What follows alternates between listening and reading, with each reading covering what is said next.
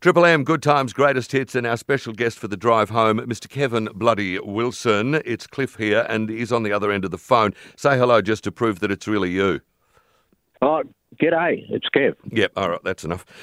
People may not know that you were a radio DJ for a while. That's when I first met you about 3 lifetimes ago.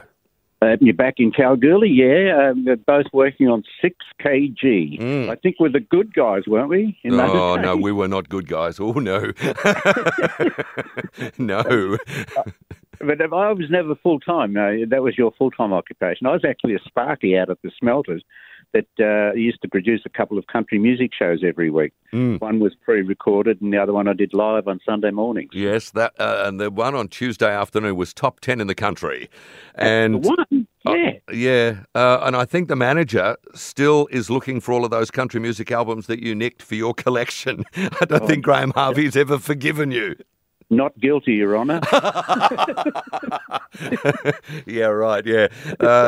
Is it true you were the one who burned down the commercial hotel? No, it's not. That is a lie. That is an absolute fabrication. It wasn't me. No. But, mate, seriously, you have then had this huge career. When was the time that you said to yourself, I don't have to go back to being a sparky anymore? Well, that was pretty much, that decision was made when we left Kalgoorlie, that I didn't want to have a day job over the top of music. It was just going to focus totally on music, which was a bit of a jump anyway, because up until then I'd been playing with a band. Coming to Perth was going totally solo.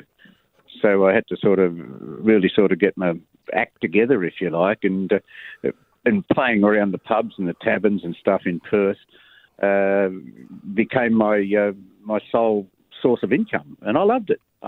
But again, I'd drop in a couple of naughty songs, and then people would come back to hear those. They weren't interested in the straight versions or any of the versions of the songs, but they came back for the bawdy stuff. So then it was sort of pretty clear path beyond that point. And then when, of course, I went and recorded it, that was blatantly, it was in neon then that, hey, this is where you need to be. Yeah. But you must have had some pretty big cojones at the time to go, because you've got yourself, you've got Betty, you've got a couple of kids, so you've got to support all of that. Where did the thing come from that said to you, I can do this? Because we can go, hey, I want to give that a shot. But you said, I can do this, I will do this. Where'd that come from? I think that was leaving Kalgoorlie. That was the hardest part, leaving the comfort of a band, leaving the comfort of a good income paying and secure job, day job. Was leaving Kalgoorlie was the real test, and it was like it morphed into Kev after I left. As I say, I came down here originally singing a little bit of everything as a soloist, and then getting very positive reaction to the bawdy stuff. So it was then I realised that, that's the direction I should be taking. And it wasn't something that happened overnight until I recorded. And then I for instance, a classic example of that is I was playing at a buck show at the North Beach Rugby League Club. I was comparing a couple of strippers, and my job was to draw the chook raffle and introduce the strippers and do a couple of bawdy songs to stop them from fighting between strips. Draw the chook raffle and introduce the strippers. Occasionally I got that round the wrong way. And the boss had come in, Mr. Wilson, we'd just like to talk about your last performance here. Take a seat, we'll just review this. Fortunately, Cliff, they didn't have footage around in those days. Oh, amen for that. Oh, God, yeah, everyone's got a camera these days, haven't they? They do. So, yeah, we were the lucky ones that didn't have to put up with that. But, yeah, the whole thing sort of morphed into it. And it was at that particular show, it was the first time I had a cassette. And I picked up the cassettes on the Saturday morning, 200 of them. Then on the Sunday morning, it was the first time I ever had a show to sell them at. And I did the math afterwards because I was absolutely gobsmacked. But there were 105 people in the room, including myself, a bar manager, 2 topless waitresses and 2 strippers. There's 105 people. and so out of that 105 people, I ended up selling 87 cassettes of these bawdy ballads. I thought, Jesus, how long's this been going on? And I came home. I think my fee was about $150, and I came home with over $1,000. And Travis, my son at the time, he started crying. He thought I'd robbed a bank. Not quite. Well, that would have been the average Australian Yobbo CD. It was, Cliff. Yeah, which became the record, and then the CD and everything afterwards. Cassettes first, and I can remember on that there was the Festival of Life. I think there was I Gave Up Wanking This Morning, and at the time they were like, oh, but now, how do you shock somebody now? How do you get that reaction of, oh? Or is it like, oh, Struth? Oh, well, one of the tracks that we're recording at the moment, but no, I don't do it for shock value. I do it for humour value, but the song's called Hey Dal. It's about Wally and Gladys, a couple of pig farmers. And I got a feeling that this bit's only going to be in the podcast. The song is, Hey, doll, put some powder on your pussy because it's smelling like a boat ramp bin. Oh, dear God. Can't go rooting with it smelling like that. Not even going to stick a fucking finger in. Jesus. Well, you did always say that you wanted to write a song for your mum, so bless. You encouraged me, Cliff. Yeah, I think I probably do too.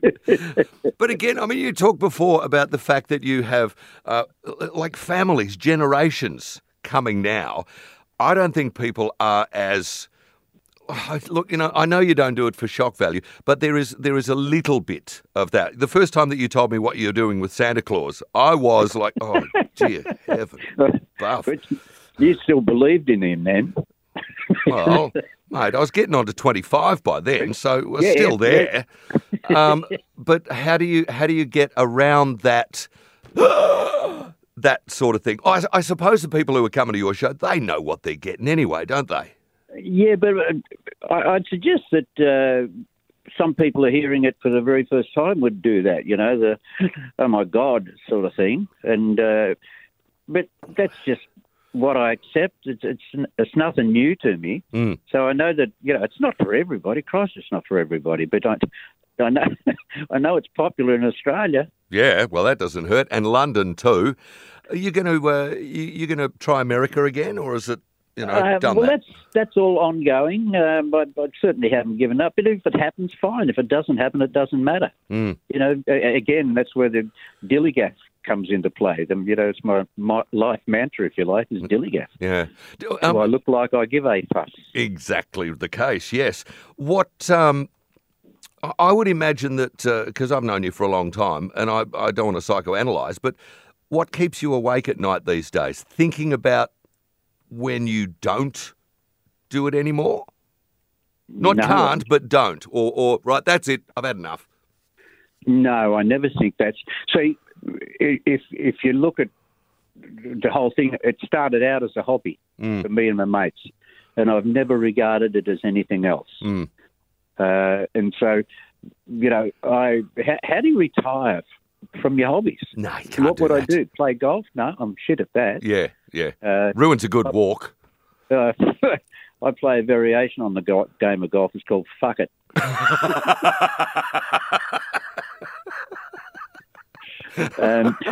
And I hate fishing. I'm not good at fishing because it's smelly and it's it reminds me too much of... That's enough. I don't think we need to go there. I got that. This bit is all just going to be in the podcast. Hey, I'll put the powder. Where do you get inspiration from for something like that? Is that when you're at the boat ramp and you go, aha? Yes, yeah, well, that's pretty close to right. Yeah, down at the angling club on the Sorrento Angling Club. Well, I mean, angling club, yeah, quite often. Yeah, I go down there. Oh, that's a bit off today. Yeah. There you go.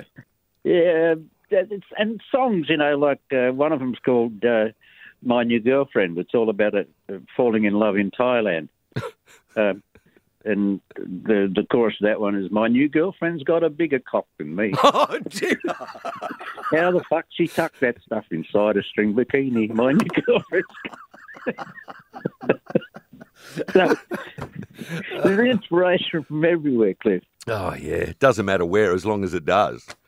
Yeah. It's a bit embarrassing if you're in the shower, though, and something strikes you, because you've got to get out and, you know, you're old and wrinkly now, so that's difficult. But, you know, that happens to the best of us too.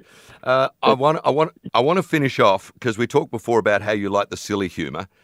Tell me your favourite joke at the moment that you told me earlier. Oh, yeah, it was just stupid. It was when Daffy Duck and Elmer Fudd went to rob a liquor store. They broke in the middle of the night, and it's all dark, and Daffy Duck says to Elmer Fudd, he holds up the bottle of whiskey, says, "Is this whiskey?" And Elmer Fudd says, "Well, it's a little bit whiskey, but it's not as whiskey as robbing a bank." That is the stupidest thing. That is just ridiculous. And I come back to question 3. What are you, 7? Oh, dear me. Listen, if I stick around for too much longer, you're going to ask me to pull your finger, that old trick. And, yeah, I'm awake up to that now at the age of 64. I only got that a few years ago too, but, you know. Which, and you finally realised it wasn't my finger. Yeah. Remember when you were a young bloke, I taught you how to milk a cow blindfolded? Do you remember that one? Stop it. I got that from Rolf Harris. Oh, good. Right. Oh, right. The Kevin Bloody Wilson is going to be anywhere, all over. Esperance, Albany, Bunbury, and then other places too. Mate, it's always nice to talk to you. And thank you for a couple of moments. I always enjoy talking to you, and we must do that again sometime soon. Too right, we will. Thanks, Cliff. Take care. You, mate. Kevin Bloody Wilson, it's The Drive Home on Triple M.